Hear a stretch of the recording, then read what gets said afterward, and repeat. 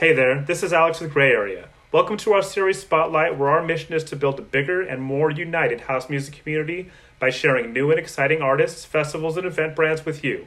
In this interview, you hear from Goose, a Dutch production duo whose funky tech house beats have been tearing up the Beatport charts. We'll talk about how community and collaboration has been a key to their success. Be sure to like this video and subscribe for more interviews just like this. So let's hop right into it. Okay, cool. I always like to ask, the first question is, could you explain your sound to me as if I had never heard dance music before? My sound. I think it's, of course, it's a house sound, but it's with our vocals and catchy hooks. I call it a party house or something. I like that. And can you take me a little bit back further? Can you talk to me about when what you were listening to in the house as you were growing up, what your parents listened to and how they contributed to your music?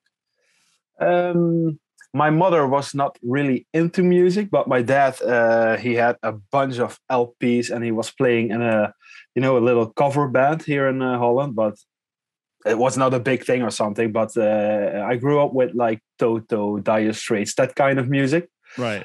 And when I think I was a year of 15 or 16, I went to my first festival. And at that point I was like, this is really awesome. I want to do that as well. And that's when I started playing some music at local bars and stuff. Mm-hmm. And a couple years later, I started producing. First I was producing more, I started with house techie, then it went a little bit to the electronic dance music, the more the EDM-ish style. Yeah. And then after some years, I thought, no, that's not what I want. So I went back to the basic, started to produce house music again. And then I met my partner in crime, Freek, in 2016 in Miami. And then from there on we start making music together, and there was Gus. So nice. And you guys met in Miami, but you're both from Holland? Yeah, we're both from Holland. I'm from the south, he's a little bit more in the middle, and we met each other in Miami. We were both working on other alter egos at that point. Right. And we had a good connection. We had fun in Miami, and we kept in touch, and we started making music. And still we have a great vibe going on between us. And it's an awesome guy. That's really great.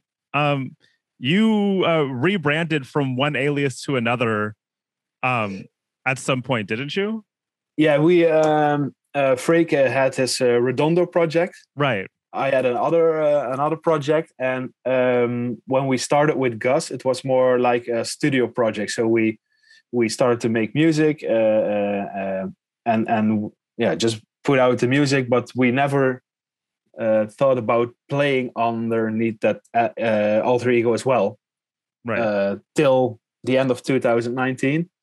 So we came out with everything a week before, the whole COVID pandemic stuff. So that kind of sucked. I have to peep it out. So you can say whatever you want here. Okay, cool. So that sucked, but at this, from there on, we put out, we released a lot of tracks, and now things are starting to looking better. So hopefully we can jump in an airplane or go to a festival or whatever very soon. That'd be great. Do you see both of you playing together at some point, or are you gonna, or is he staying in the studio? I think he's at this moment, I think he's gonna stay in the studio, but maybe someday, I don't know, maybe how do you call that? I think he's coming with me as well, some shows, and maybe then he's like, okay, let's do some things together, or we will see. We shall see. Right. So take me back a little bit. You said you started playing in bars like when you were a teenager. Mm-hmm. Do you remember anything about your first gig? I was nervous like hell. I worked at a bar, and when that bar, the owner sold his bar, so I had to look for another job during my school period. Yeah. And I was like, okay, let's bluff a little bit. And I go to another bar and just tell them I can play music. I never played music before besides my bedroom. So they thought it was okay. So I was there on a Saturday night and I could play the first hour or 90 minutes. I don't know anymore. Right. But yeah, I was really nervous like 2 days before, and but it went well, and I had the chance to come back, so that was cool. Nice. Very nice. And do you feel like, do you know a moment when it like clicked for you that this is going to become a career? Like, when did you first realize that you could actually be a career musician? I never thought about it that way actually, because of the I also work at an event company, Right. so those both things together are like, yeah, I don't know. I never had a day in the morning I was thinking, shit, man, I have to go to work or something. So I don't know. It just happened. I think I never thought about it actually. Oh, okay. Well, let's talk about you working for an event company for a moment too. So you've managed to create a life where no matter what, you're working in the music industry all the time. Your day job helps support like your nighttime job. What's different about working for an event company as opposed to being a musician? Working for the event company, you do everything. You see everything backstage. Call it backstage. Right. What does it take to get a festival there at the first place before people are walking in on the grounds, and while playing at other events, I see things that could work for us or maybe could not work for us. So you can take the good things out of other events to your own, and that makes it it's aligned with each other. Right. How do you feel like working at an event company or working on the back end of working on the back end of festivals has helped in your music career at all?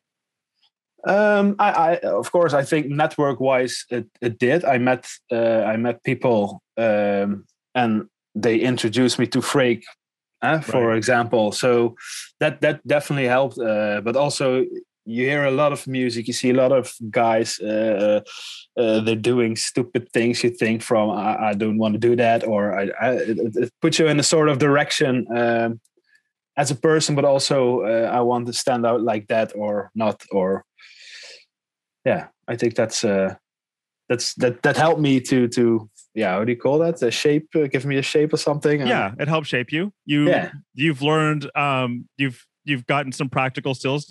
You've also learned what not to do. Yeah, sure. That's definitely, yeah, absolutely. You've done a lot of collaborations. And what is it about collaboration that makes that changes the production process for you? Why do you like it so much? Yeah, we did a lot. Actually, the first one was with Tough Love, Dancing Kinda Close. Right. And then the second one was with John Summit, right. I think. And then we had now we had two with Ferric Dawn.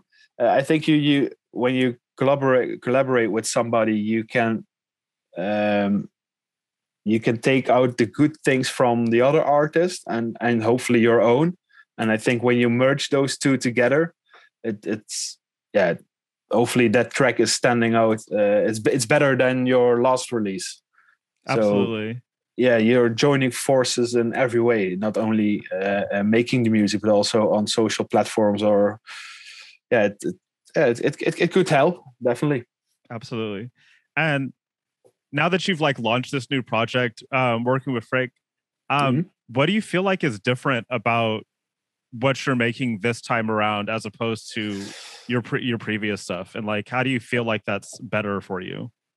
I think the basics are the same. I always, when a track had a certain groove or something, I like groovy house music. So right. I'm Freek as well. And now I think the Gus project has more. It has that catchy edge or something. You know what I mean? It has a more commercial hook or a commercial vocal in it. so it gets more recognizable for the people and gets more airplay on radio. It's going better on Spotify and stuff. So the big difference, I think, it's the catchy part in it. Right. And do you feel like working with Frick has helped like increase your ability to make things a little bit more commercial friendly? Yeah, I think before he started with the Redondo project, that was a bit more commercial than I did. So that definitely helped out to work together. Yeah, absolutely. Yeah. I'm going to talk about how you balance. You have a kid, right? And you're married. Yep. How do you balance? Like I'm also married and I have an 8-year-old. I'm just wondering, how do you balance family life and working as a musician and working in the event industry? I had my child when the pandemic started, so still waiting. You're still not sure yet. No, so I'm still waiting how that's gonna work. Of course, we had some shows, but they because of all the rules around the COVID stuff, you didn't have those 5-6 a.m. parties or something. So right. I was most of the time I was back before midnight, and then you get some proper sleep before the little one starts yelling in the morning. Yeah. So, but no, I think my girlfriend, wife, she understands and she likes to see that what I'm doing. So I'm sure we're gonna find our way in it and make the best of it. I'm sure. Absolutely. And being in Holland, Holland has like a really deep history with dance music. Mm-hmm. How do you feel like that's influenced you? I think maybe, I don't know for sure, but because of there's a whole history here in Holland. I think we are getting sooner involved with house music or dance music than maybe other countries. I don't know for sure, but how dance music, it was always on TV or on the radio or something. So if you never went to a party or didn't. Ik kan never won a party or niet vinden op Apple. That's Siri calling. That's not good. I think we maybe have the chance to before Spotify and stuff, it was already on TV and radio. So right. I think we connected earlier than maybe other countries or other people. Absolutely, that sounds about right. And when since you've been hearing it for so long, who was it that inspired you to like get into dance music and to start DJing? Like, can you point to some like actual artists that you thought that really like hit home for you? I think the first one or the events when it was more in the trance period, with Chesto, Armin van Buuren, Ferry Korsten. At that time, you had like MTV and stuff and other Dutch music television stations. They were showing those Sensation White videos and stuff. Right. So, but that was more in the trance era. So you had those Chesto in concerts, right. DVDs. So one of the first records I bought was from Chesto, I think, but. Yeah, I never played it out or something, but I thought it was just cool. It's interesting that you started in trance. You started in trance and you've moved on to house music. Do you know how that happened? Do you know like at what point you decided, okay, well, house is more of the thing for me? I think the house music was more. It started with trance, and house music was already there, and it get more it did more how do you say that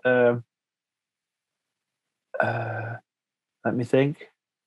At that point trance was, how do you call that, a hype or something, right? It was the big thing. And you always had, I think house and tech house music, it's the basic for all dance music. So when it went up, the trance, and went down, there was house music, and then you had hardstyle or EDM. It peaked and it turned down, and then there was house music again. So it's always they call it the red line or something. It's the constant.